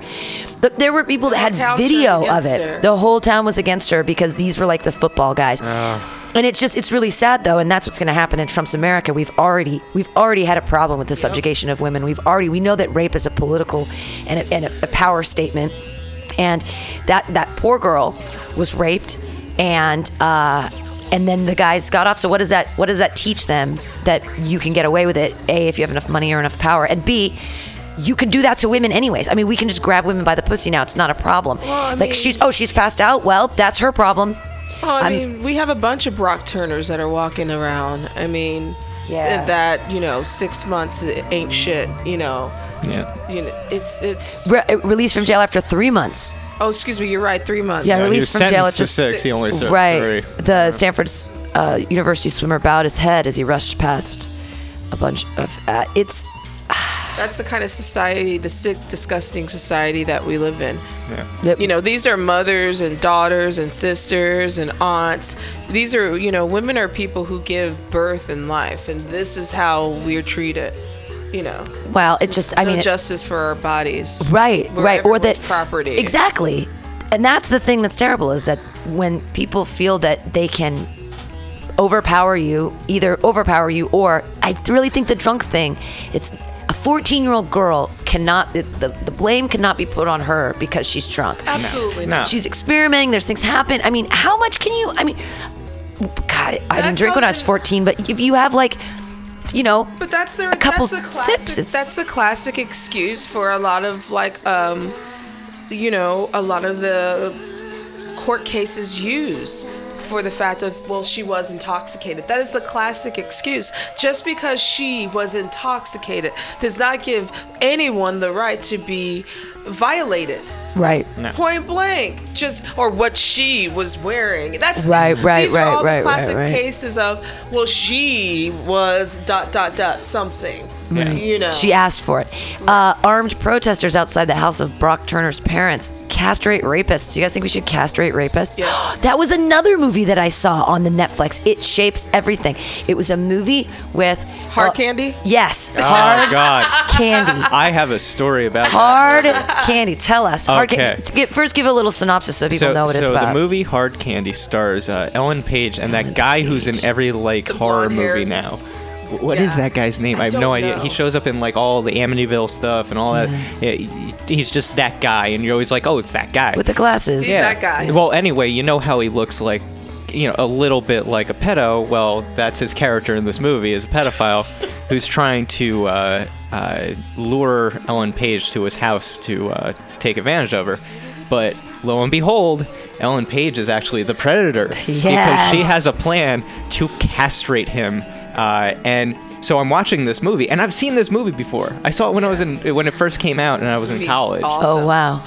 And it got to that scene, but I was watching it with this girl I was trying to impress. Oh. So we're sitting on my couch, right, watching this movie, and the thing is, Oh. I studied film. I know how this whole shot's composed and everything that's going on, and I still, for some odd reason, had this body reaction. It was probably because I did a whole bunch of edibles beforehand, right? Where I reacted like it was actually happening, and I went into shock and fainted and passed out, and came to in a pool of my own sweat, going, "What happened?" And she's just looking at me, and I was like, "Yeah, if you want to go, that's cool." Wow.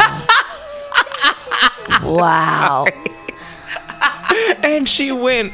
And she went. She left. She left. Oh, but because you passed out. That's well, no, and I give it to her. I was like, yeah, I wouldn't stick around for that either. I mean, you know.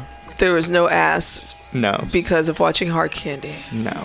As there shouldn't be. No, I know. If you would have gotten to the end of that movie, I mean, how do you even? Yeah, how do you transition? How do you transition into sexy time? I'm sorry, I laughed and I thought of Lorena Bobbitt. Yeah. And I was just like, and I kind of cheered because I was just like, I was one of those people. Thank God I watched it at home, but I was just like, that's what you get, you fucking rapist. I just had this moment of relief, like, yeah, that's what you.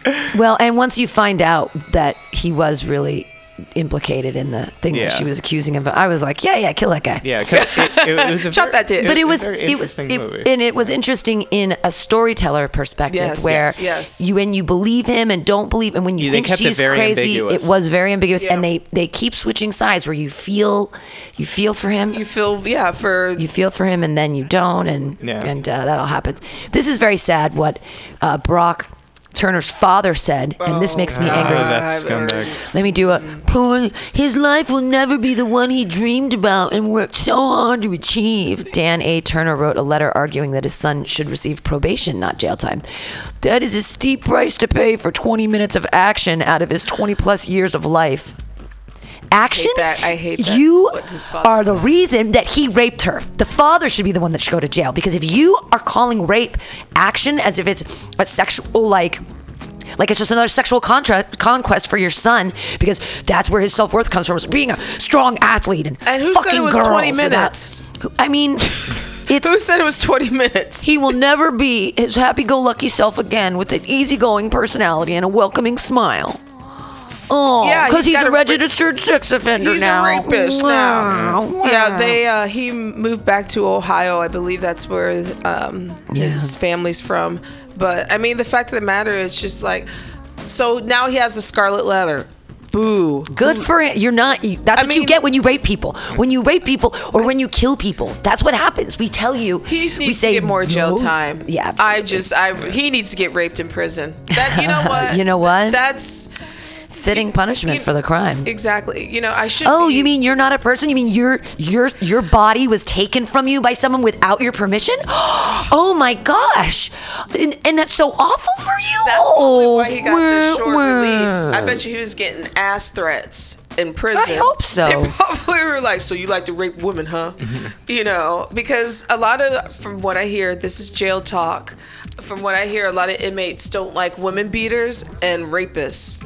So those are the guys that they usually go after. And kid touchers. Yeah, and and petties. Yeah. They don't like petties. Oh, you've heard this jail talk before too. Yeah. Yes, yeah. So they would probably try to get up into some Brock, and they're like, oh, here we go. I put it in. I put it into our Google, and I said prisoners don't like, and the first thing that came up was child killers. High five. Prisoners don't. Gay society. Okay, so prisoners don't like child killers. Ex-con reveals exactly what happened to child abusers in jail. Ooh. Now we're turning into this might get dark. page, Yeah, pretty dark. Ex-cons reveal exactly what happens to child abusers in prison. Popular culture and TV and movies tell us, often with glee, that child abusers and rapists have a pretty hard time in prison. But by hard time, I mean they have to be protected and segregated from general population by prison staff to avoid pretty serious physical abuse and attacks from other inmates. The story goes that prisoners' code say they have to group hate all sex offenders and attack them when possible. But just how true is that in real life? A Reddit user called Goodnight Spoon asked that question and got some revealing answers and stories from ex-cons. User Dusted Nuggets gave a pretty harrowing account. Sorry. Yeah, it's great. We're trying to get serious. Dusted Nuggets and Goodnight Spoon. Have a pretty harrowing account of his experience in a high security prison and a pretty nasty beating he witnessed. I was just in a high security felony wing of jail waiting for extradition to another state. Not in prison at the time. Well, the few that came in were told to go to seg or get their fucking heads busted every day till they did. The one dude came in and refused to leave, was yelled at, spit on, and threatened until everyone had enough. 3 dudes ran up in his cell and threw him the most vicious beating you can imagine. I remember him crawling out of his cell and the dude pulling him back in for more, and I could hear the bones breaking from 20 feet away. He died on the way to the hospital. Ooh. That all guys that took part were there on murder beefs anyway, so the extra 5 years that got to them, it was worth it. This was an extreme case as the jail was overpopulated and they tried to sneak in the chromos in Gen Pop because seg was full. Everywhere else I was incarcerated, they keep the touchers far away from us. Duster Nuggets. I want to hear another good Reddit name. I guess the reason that sex offenders are targeted would be that people think about their brothers or sisters, or or I think a lot of, some of those criminals probably had been molested as well. Yeah. Childhood trauma. Right. And that's why sometimes people end up the way they do because of childhood trauma that they experience. So that's why they probably don't like child abusers, nor do they like petties. Right. I mean, it would totally make sense. Absolutely. Or as the English say, pedophiles. Fat Man 832 tells a story about one prison guard. Yes. I love the name Reddit names. That's brilliant. This is fun. About one prison guard, a typical shaven-headed mofo, actually instigated and informed the prisoners about a child molester who had kidnapped 2 children and left them to die in the trunk of his car. Oh, Christ. Yeah, that's terrible. He passed around a newspaper cutting to all the gang leaders in the prison. Oh, shit. Open on the page about the abuser and let them get on with it. He got attacked by more than 55 prisoners. Damn. Wow. So yeah, don't touch kids. Let's see don't rape. God damn it. Yeah. Well, and you got to wonder, like, rape is it's denying a person's humanity, and to somehow be sexually gratified, like in that like when you know that you're hurting somebody, like That's you know, disturbing as Yeah. fuck. and it's just, but it's what makes that? And why would it be like the rapists I've been thinking about in the past week? You've got your college swim boy, and you've got 17-year-old boys, like football players. And you probably got Donald Trump's cabinet. Donald Trump's cabinet. Well, they're definitely raping all. They're gonna rape our economy and our environment. I'm very scared about And the our raping and humanity. pillaging they're gonna be doing. Well, we're not humans anymore. We're consumers. Just consume. That's what makes us Americans. It's where we spend our dollars and how we spend our money. That's the only real power we have anymore. Yep. Which is sad. I mean, I'd like to think that creating art and But a society where people get along and feel fulfilled and But why do what you were about to say something about rapists? Oh, I'm wondering what it make, and what the connection here is between, like, I mean, I guess you would call them middle class. They're like the jock kids, like all American high school guys, and the ideas and the ideas they have about women, and it's like, how is this being? Well, I mean, I see it in the mainstream media, and I see how women are treated and subjugated and this and that, but it's like. We're rape? Like, what boy? You're a guy. Would you ever have the idea like, she's drunk, let's take her in the room and fuck her? No. Like, Yeah, let's no, play I know, the it's accused. terrible. No, I've had more than a few occasions where a date has ended where she's passed out and I have to drag her home and put her in her bed and make sure she is okay. Right. And, at no point am I like, you know what? The drool coming out of her mouth, that gets me going. I'm ready, and she probably wants it. That even goes to the whole Bill Cosby question: is oh Christ, he could have any woman awake, but why would he want them to be it's asleep? It's all about power and dominance, and it never has to do with sex. It's always about controlling another person, at least through what I've heard in all the Definitely talk. So then you got to think of it this way: do 17-year-old boys on a football team feel so powerless that they are now going to rape little girls? I'm gonna say something controversial, and I'm gonna say something moronic, because this is just out of left field to put it out there for a topic discussion, but I blame abstinence-only education. Interesting. Because now Thank you're you. saying that women are something you can't have. They're a trophy, back to the sports thing. Right, They're a trophy that you can't get. Right. Because, it's her fault. Because she can get pregnant. Because, it's her fault that you can't fuck her. Now go be angry and 17 about that, and then add alcohol and drugs to the mix and see what happens. Right. Okay. You know what? And I don't think it's that controversial. I'm actually kind of on board with you. I totally agree with that. Yeah, absolutely. Because if you could teach kids if you could actually talk to 14-year-old girls and be like, hey, can you just don't get drunk, because they are going to take advantage of you, and it's very sad, but just take care of yourself and let that not happen. But also, let's talk about, like, sexuality. You're 14. Maybe you don't want to have it yet, and I think that so much of my sexuality was formed around what I think men might want, because I wanted men to want me. I wanted guys to like me. Right.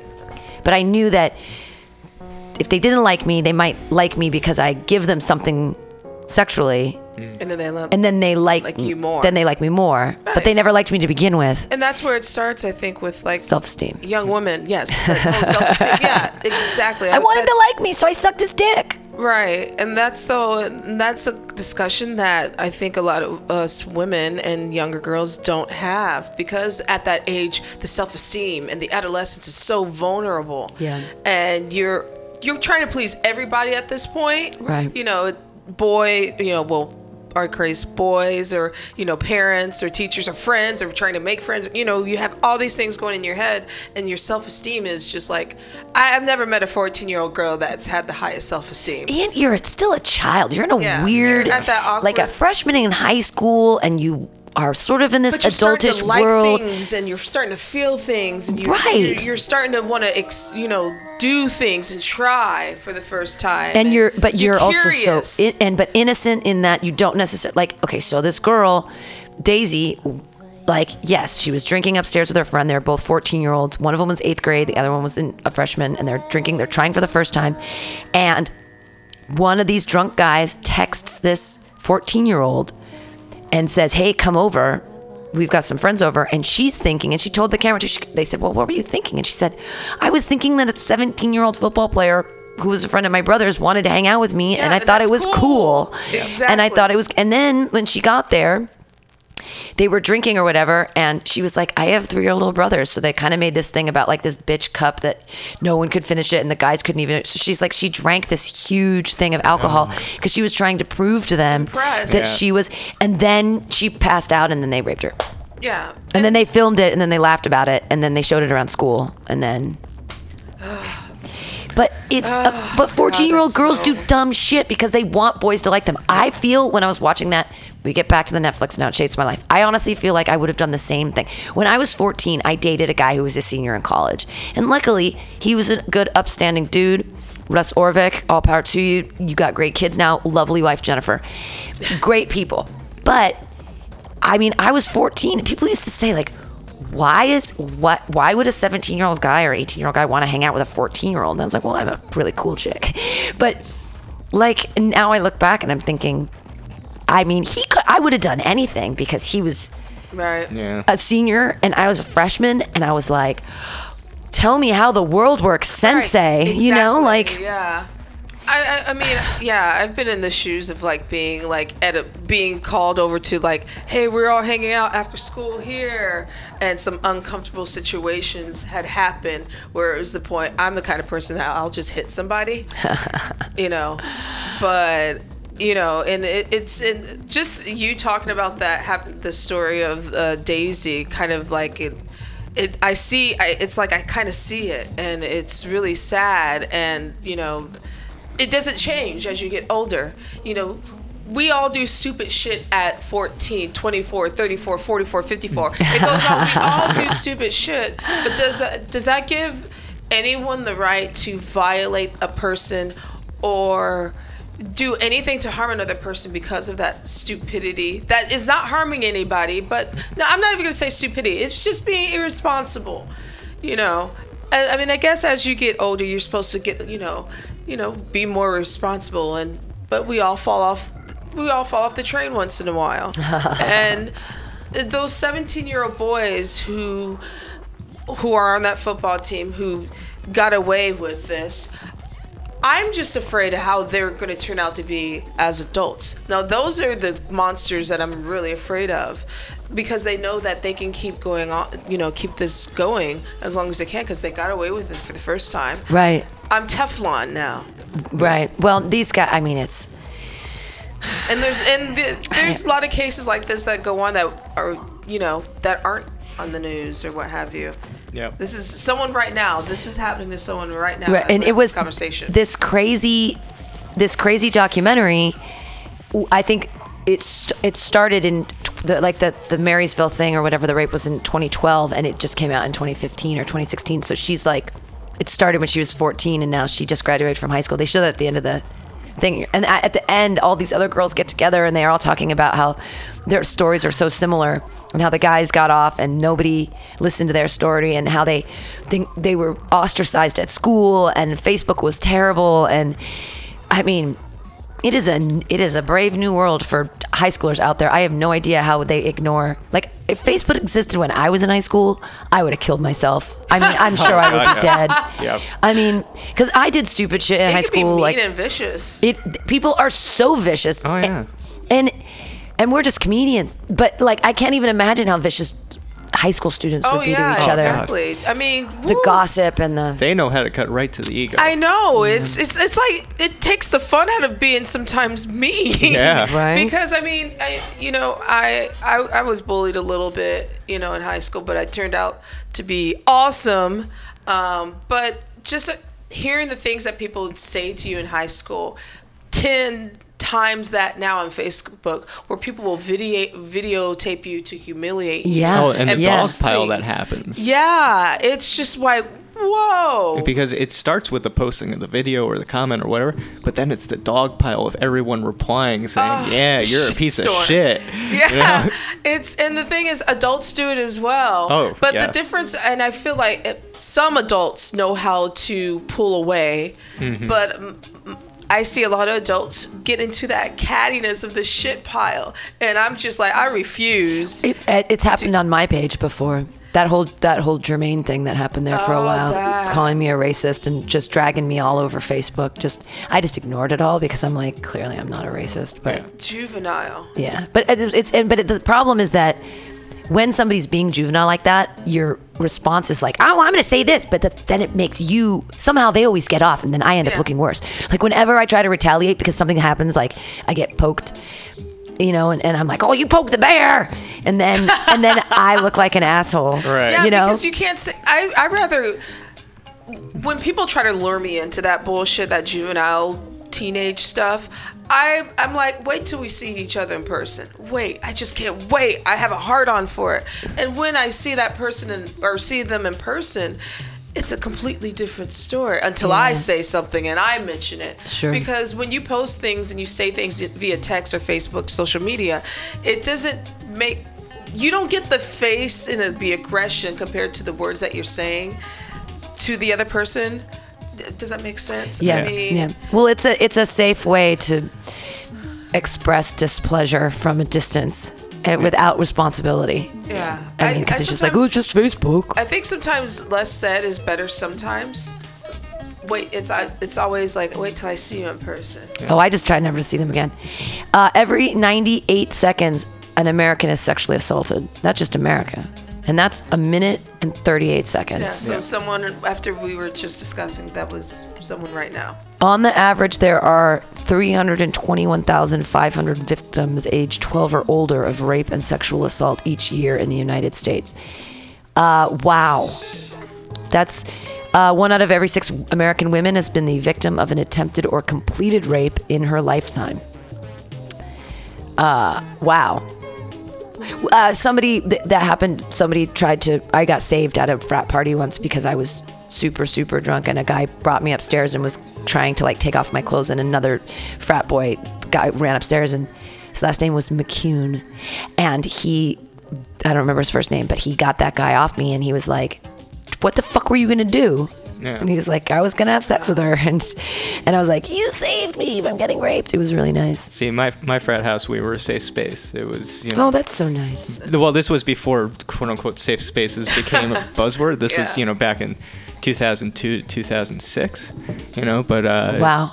Everyone liked to party with us because they knew nothing was going to happen. You guys weren't grimy and... No, we were all engine nerds and want to be lawyers. Like that's so nice. I was the black sheep. I was the English major. Right. Everyone was like, "What are you gonna do? Teach or serve coffee?" And I wound up serving coffee. So.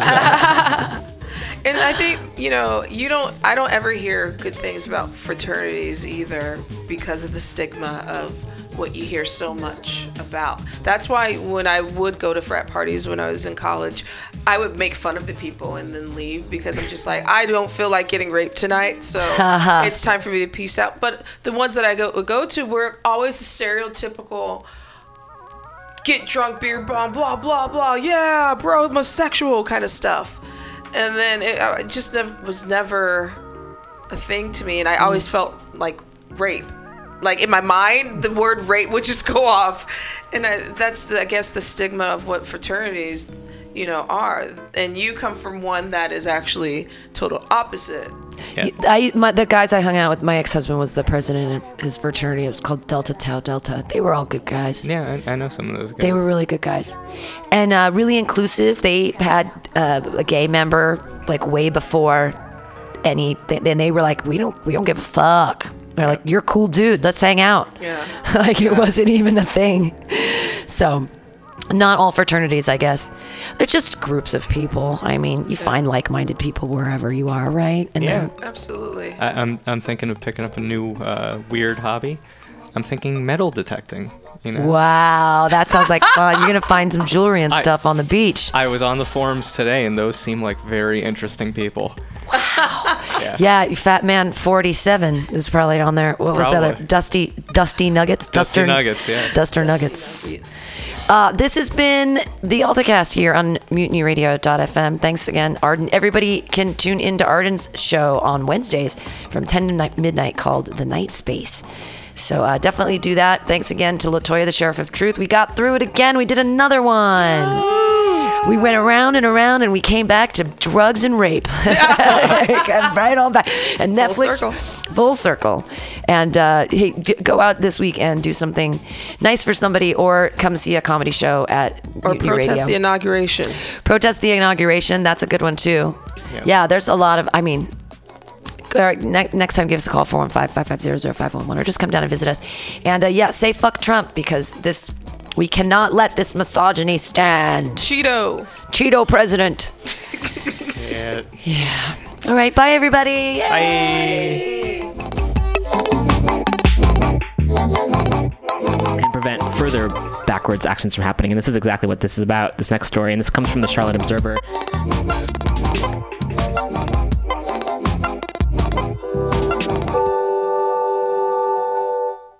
Alex, Ed, can you tell me what food relieves insomnia, anxiety, stress, chronic brain, depression, nausea, and can induce euphoria and stimulate appetite? I'm gonna guess waffles. Yo, that is incorrect.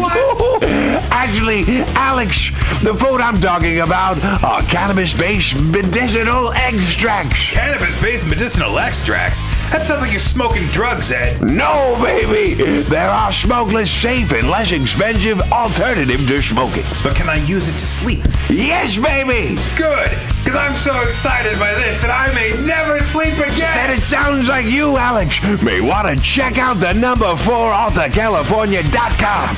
That's 4AltaCalifornia.com for a non-addictive, pharmaceutical-free alternative to smoking medical marijuana. Check them out today at number 4 AltaCalifornia.com. This is Tushar Matters with Mutiny Radio. Big up to the #1 station that rules the nation. Give it to me every time. Ah! Good evening there, my friends here at MutinyRadio.fm. Chester Cashcock here, and giving you my love and regard as well as movies over there. And I just wanted to let you guys know that anytime I go swimming in my vault of rare coins and piles of filthy cash, I can't help but listen to Pamtastic's Comedy Clubhouse every Friday from 8 to 10 p.m. I mean, if anyone who knows anything about comedy knows that Pamtastic's books the best of San Francisco and beyond's underground comics. It's a great showcase, and they have a fun time at Pamtastic's deep in the Mission District, where you can laugh off your tushy for a mere $5 every Friday to 10 p.m. And I laugh because $5, I mean, that's what I use to wipe my tushy with. So to laugh it off for a mere $5 is indubitious. But if you can't make it to Mutiny Radio, well, don't even worry. Don't fret at all. You can simply download the podcast post-show and giggle in the comfort of anywhere, like your Aspen summer home on the mountain ridge with the kayak feeling. So all you got to do is just go to podcastics.pcrcollective.org/comedy clubhouse, or you can listen live every Friday from 8 to 10 p.m. as your host Pam Benjamin brings you the best comedy from San Francisco and beyond the universe. And what's better than the universe? It's a cash cock, honey. Yeah.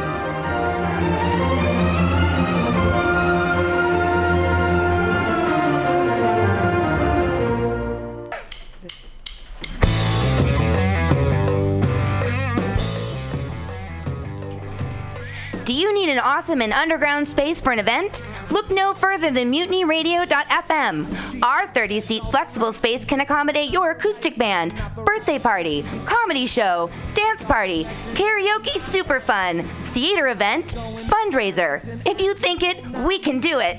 You run the door and promotion, we run the sound, space, and podcast. Rentals available Thursday, Saturday, and Sunday from 8 to 10 at Mutiny Radio FM's performance space at 2781 21st Street in the Deep Mission at 21st in Florida. Contact Pam at pamsadai@hotmail.com for more options and booking dates. Incredible socialist prices so you can be creative in a free speech space without breaking the bank. That's Mutiny Radio Rentals every Thursday, Saturday, and Sunday from 8 to 10. Book your event now. Trying to hurt me, but boy, how it burns me whenever she touches me. And oh, I feel so lucky. Oh.